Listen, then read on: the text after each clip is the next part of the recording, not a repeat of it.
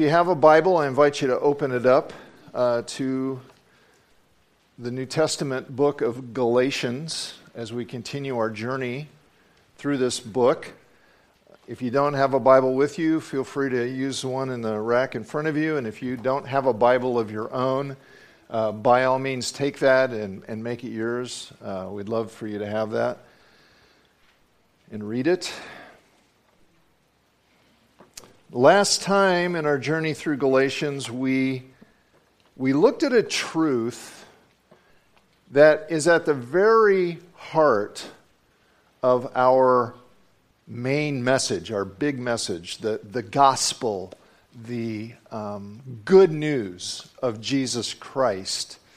And the truth that we looked at is called justification, which sounds kind of academic maybe sounds a little removed from real life, but it is actually extremely practical and extremely important.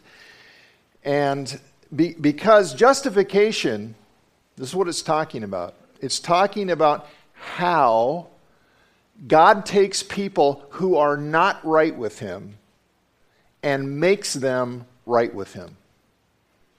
It's how God takes people who are unrighteous and makes them righteous. It is really one of the most crucial truths we could ever understand. And we explored two facts about justification last time. The first one is that being right with God, being justified by God, is a gift, a free gift. It's a gift that you receive. It is not something that you can achieve by your own efforts, by praying, by going to church, by doing good things, by keeping all the rules, keeping God's law. You can't achieve being right with God. You can only receive it as a gift. That's one truth. The other truth we looked at is that when God makes you right with Him, that's a gift that then begins, it's the beginning of a new life. It begins to change you, being justified by God. So the beginning of a new life. And I said last time that we would be unpacking that truth more and more as we went on. And so today we are going to begin doing that. I'm going to begin thinking more and more about what this new life in Christ is. What is it really? And what does it look like? How does it work? So we want to look today in Galatians chapter 2, and we're going to pick it up at verse 19. So follow along as I read. This is the word of God through the Apostle Paul. He says, "For through the law I died to the law, so that I might live to God. I have been crucified with Christ. It is no longer I who live, but Christ who lives in me. And the life I now live in the flesh, I live by faith in the Son of God, who loved me and gave Himself for me. I do not nullify the grace of God, for if justification were through the law, then Christ died for no purpose." Okay, please notice that justification, God making people who are not right with Him, that's still the topic. That's still what Paul's talking about here. And I want you to notice what the goal of justification is. You see it in verse 19. The goal is to live to God. You see that? Live to God. The point of being a Christian is living life in relationship to God. That's the point of justification. It results in a new life, being alive to God, living to God. It's not just getting a new set of beliefs. So we never want to reduce the gospel, we never want to reduce the good news of Jesus down simply to a statement that we agree with. A statement of faith, a doctrinal statement. Okay, believing in Jesus is not meant just to change how we think. It's meant to change how we live. And it's actually a radical change. And we can see that it's radical here because of the language Paul uses. Look what he says. He says, I died to the law. I have been crucified with Christ. It's no longer I who live. So, being alive to God involves some kind of a death. There's a death involved. That's pretty radical language.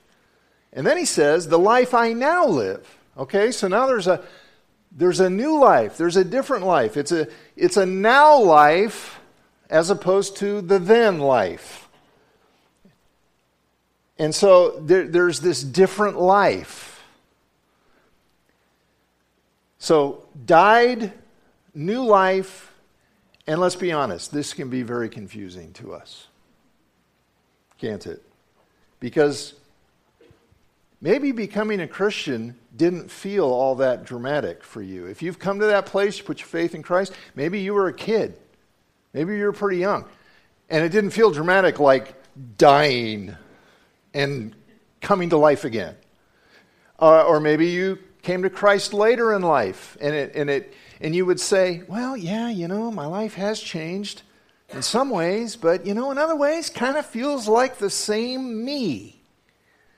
So, if you have put your faith in Christ, if you have been justified by God, in what sense did you die? And in what sense is the life you now live different? Okay, that's what I want to think about with you this morning. So I want to deal with 3 questions about this new life in Christ that begins when God justifies us through faith in Jesus. Okay, first question, what's dead? What died? Look around. You all look alive to me. So what died? Paul's still alive. He's writing a letter when he wrote this. So what's dead, okay? First thing, what's dead is the old self. The old self is dead. What does that mean? Paul says, I have been crucified with Christ. It is no longer I who live. Okay, the old self, that's your old identity. Who you were in God's eyes before He justified you. So the old self, that was a person created by God, but in rebellion against Him, separated from Him, living life independently of Him, disconnected from God. Here's one way the Bible describes this old self. Look at Ephesians 2:12. Remember that you at that time, before you came to know Jesus, you were separated from Christ, alienated from the commonwealth of Israel. That means you were outside of the community of God's people. You were not part of God's people. You were outsider. And you were strangers to the covenants of promise, which means that all that God's promises made to His people did not apply to you. You had no part in those. Having no hope, and here's the climax of it all, without God in the world. Okay, so that's my old identity. A rebellious outsider, living life without God, apart from God. And that identity is now dead. It no longer applies. It's no longer valid. It's kind of like an expired driver's license or an expired passport. It's no longer valid to identify me. My old identity is dead. Okay? The other thing that's dead would be the old way. Not just the old self, but the old way. The old way of life. The old way of pursuing life. Paul says, through the law, I died to the law. The law is dead to me now. What's he talking about? Okay? Everybody lives life in pursuit of meaning and significance and a sense of worth. And for Paul, as an Orthodox Jew, his way of living to gain meaning, to gain significance, to gain worth, his way of living was law-keeping. That is, keeping all of the regulations and the rituals of the Torah, the law of Moses, in order to gain God's approval. To him, that's what made life worth living. That's what made life meaningful. That's what gave him significance and worth. Keeping the rules that God had given so he could have God's approval. Gaining God's approval by his own efforts. Now, few of us have ever tried that, law-keeping in the sense that Paul did, to gain our meaning and purpose in life. However, even if we haven't done that, we are all naturally just as preoccupied with our own performance as a way of gaining significance and meaning and worth and fulfillment. Now, we might use a very different standard. We're not preoccupied with keeping the regulations of the Torah, but everybody's got a standard. I just need to be true to myself, whatever that means. Or maybe it's success in school, success at work. Or maybe it's just being a good person. That's my standard. Whatever the standard is, the standard might be very different, but at the root of it, the dynamic is the same. It's trying to gain approval, significance, meaning, whether it's God's approval, whether it's the approval of others, the admiration of others, or some other sense of significance or worth, pursuing that by our own performance, by our own achievement. So that's the old self pursuing self-vindication, self-glory, self-fulfillment. That's what comes naturally to us. And when we come to Jesus, that's what dies. When God makes me right with Him through faith in Jesus, He nullifies my old identity. Takes the passport and tears it up. It's gone. It doesn't count anymore. And the old way of living, the old way of pursuing life, it's useless. It's done. It's gone. So if you belong to Jesus today, if you put your faith in Him to justify you before God, your old identity, your old way of living no longer defines who you are. Okay, so that's what's dead. What's alive?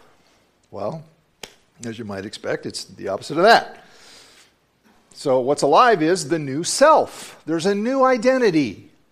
Paul says it's no longer I who live, but Christ who lives in me. Now, read this carefully. Notice he's saying there's still a me here. Christ lives in me. It's a new identity. What's new, okay? What's new is that my identity is no longer based on who I am by myself. My new identity is based on who I am in connection with Jesus. Union with Him. So the new me is Christ in me. He shares His life. There's still a me, but it's me always in union with Jesus. That's where my identity comes from. That's how my identity is reckoned. Me in union with Christ. And that gives me an identity. It's almost too glorious to express with words. It's just unbelievable. Ephesians 2:13. So we saw 2:12, separated, alien, outsider. Now look. Now in Christ Jesus, you who once were far far away from God have been brought near. Look at it again. Now in Christ Jesus, in union. Okay, you didn't move close to God. You didn't move yourself near to God. You got joined to Jesus, and Jesus brought you near. By the blood of Christ, by his death. Verse 19. So then you are no longer strangers and aliens. That identity doesn't apply anymore. You are fellow citizens with the saints, with God's people. And you are members of God's household. Part of God's family. Now that's a radical change of identity. And you got to get this. Okay, you've got to get this. This is true whether you feel it or not. This is true whether you feel it or not. Now, I've used this illustration before, but I think it's helpful, so I'm going to use it again. Many of you know I was adopted at birth long before I could possibly understand what was happening to me. But my identity was completely changed. I went from being the child of one couple to being the child of another couple. I got a new name. I got a new address. I got a new future. Did I feel it? I don't know. Pretty sure I didn't. If I did, I don't remember anything about it. But you know what? That doesn't matter. That's completely irrelevant. My change in identity did not depend on me feeling it. My feelings were irrelevant. And if you belong to Jesus by faith, if you've put your confidence in Christ to justify you before God, to give you this free gift of being right with him, then your old self, your old identity has died, and your new self has come into being, and it's real. When God justified you and made you his child, that happened whether you feel it or not. Now, would it be good to feel it? Yes. Okay? And your feelings will change more and more as you discover, as you believe, as you understand and live out this new identity Jesus has given you. But it's real. It's real. Just as soon as you are united to him by faith. This would be a great place for me to plug the Heart Change workshops that we host periodically. Because the Heart Change workshops are basically 4 intense days of exploring and understanding and believing and experiencing in very tangible ways this new identity that God gives us in Jesus. So I recommend it. Now, not only are you alive with a new identity, you are now alive to a new way of living, a new way. Paul says, look at it, the life I now live in the flesh, I live, how? By faith in the Son of God. So here's the difference. We move from a performance-based life to a faith-based life. Instead of basing life on my performance, my achievement, my accomplishments to make me fulfilled and right with God and my meaning and my purpose and all that, now that comes through faith in Jesus. Now, be sure you understand this. It doesn't mean we don't do things. It doesn't mean we don't do things. We have to do things if we're followers of Jesus. Jesus commands us to do things, all kinds of things. Okay? But what it means is we have to learn to do them differently. How? Okay? Instead of finding my meaning, my significance, my purpose in what I accomplish and how well I accomplish things and how well I do things, now I find my meaning and significance and worth in Jesus, in being united to him, and what he enables me to do for his glory because I trust him. All right, Romans 15:18. Paul says, I will not venture to speak of anything except what Christ has accomplished through me. Living by faith in the Son of God. Now, this then is the principle that we are going to be exploring as we go on. What this actually means, what it looks like to live by faith in Jesus. Or as it says, we're going to see this when we get to chapter 5, to walk by His Spirit. What does that actually look like? What does that actually involve? Okay, before we do that, and we're not going to do it today, I want to deal with one more question about this new life. And the question is, how can you really live this way? How can you really live this way? By faith in the Son of God. Okay, sounds good, doesn't it? Oh yeah, stop living a performance-based life, live life, faith in the Son of God. It sounds good, sounds right. How do you do that? And I'm not talking here about the details. I'm not talking about the specifics. I'm talking about just what change has to happen in me, in my thinking, in my whatever, so that I don't live the old way and I live the new way. How do I do that? You know, I mean, my whole life was living performance-based. Now I'm living a different... How? What is... You know, especially if you're a slow learner. Any slow learners here? What do you need to do differently? What's got to... You know, what switch has to be flipped to live this way instead of that way? Here's the answer. Learn to trust His heart more than you trust your head. Learn to trust His heart more than your head. Verse 20. The life I now live in the flesh, I live by faith in the Son of God, who loved me and gave Himself for me. Those are crucial words.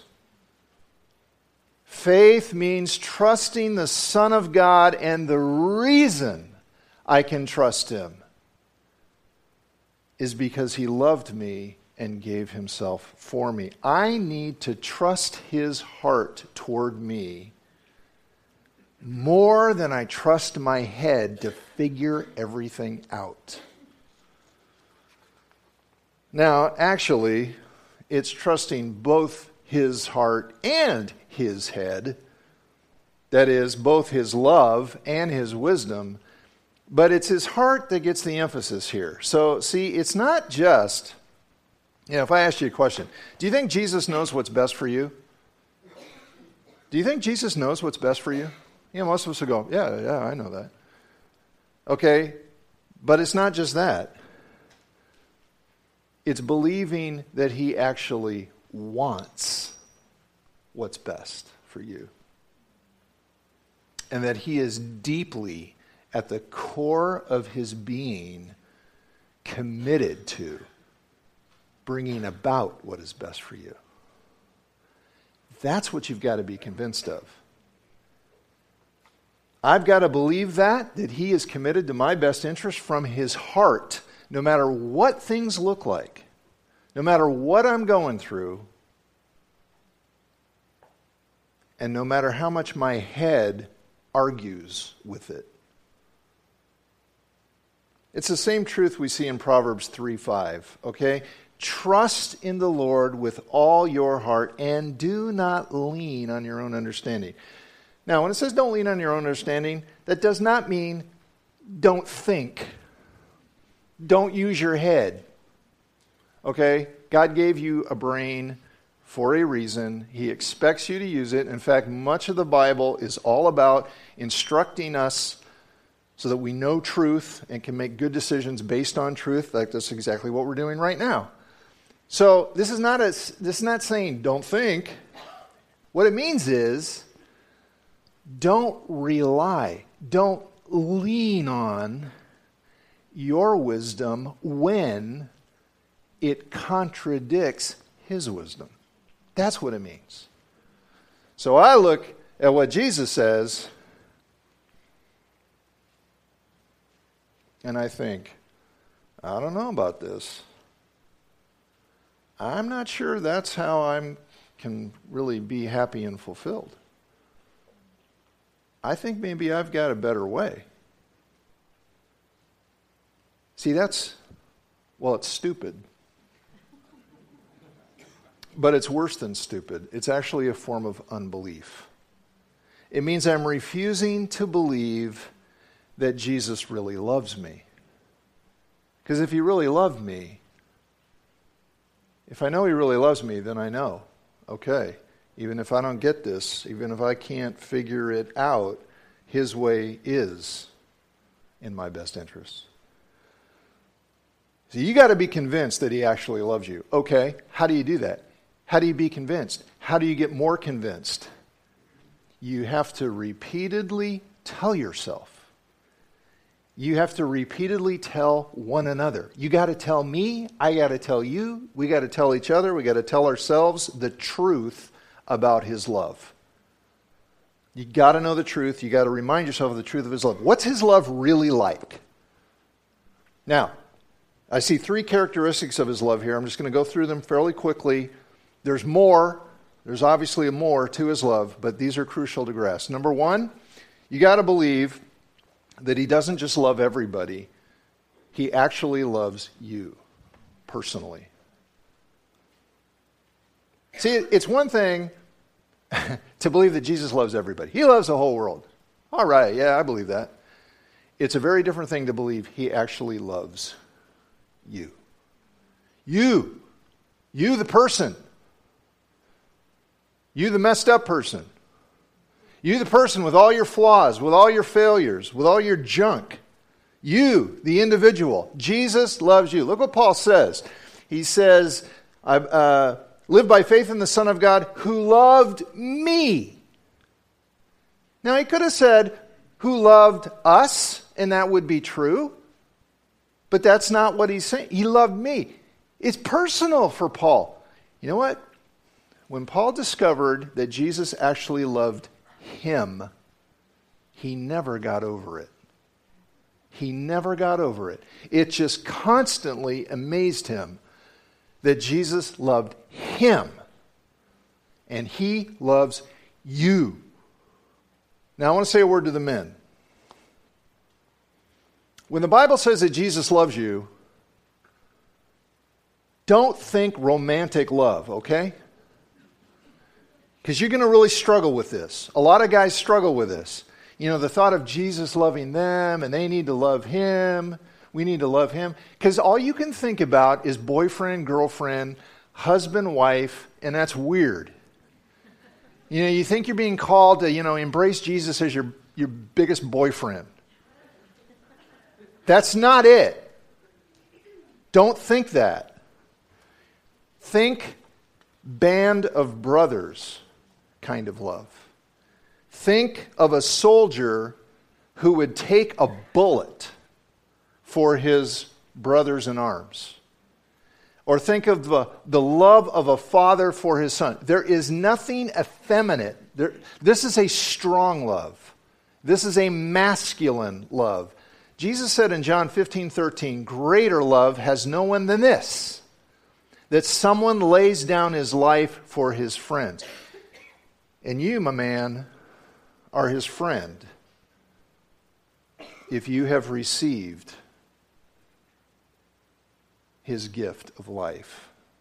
Don't ever be ashamed that Jesus loves you. Don't ever be ashamed to respond to him in love. There's nothing girly about this. Yeah, it's for girls too.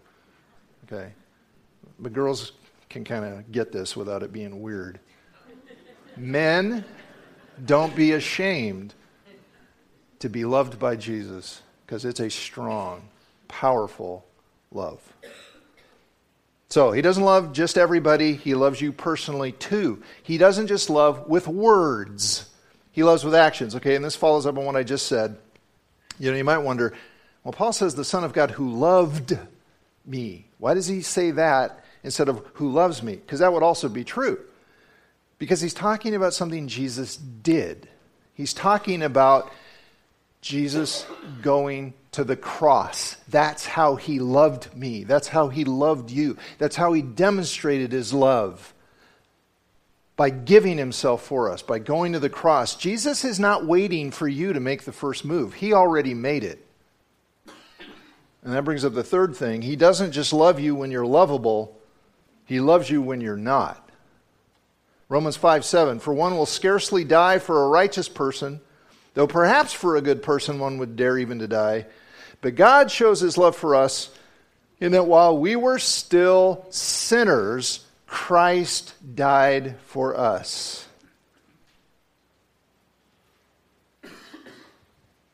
He loves you at your very best, and he loves you at your absolute worst. And those are the times when you're going to find it very hard to believe, but you need to believe it. The Son of God gave himself over to the most humiliating, painful death possible because it was the only way to save you. And he did it because he loves you. Now here's the point of all this. If he did that to bring about what's best for you, he's not going to hesitate to do anything less.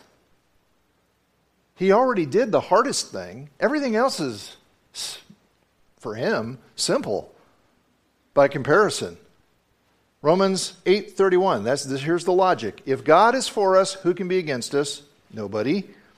He who did not spare his own son, but gave him up for us all, how will he not also with him graciously give us all things? All things. All things that you need for your eternal joy, Jesus will give you. For your eternal welfare, for your eternal bliss, for your eternal satisfaction, for your eternal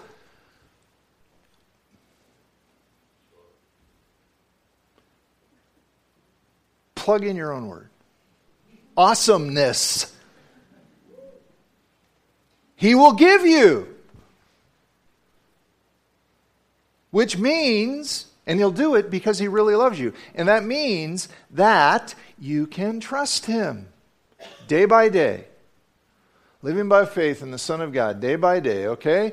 Believing what he said, doing what he said, obeying his commands, following his lead, asking him for his help because he is always pursuing what is in your best interest. And you look at your life and say, I don't see it. Trust his heart more than you trust your head.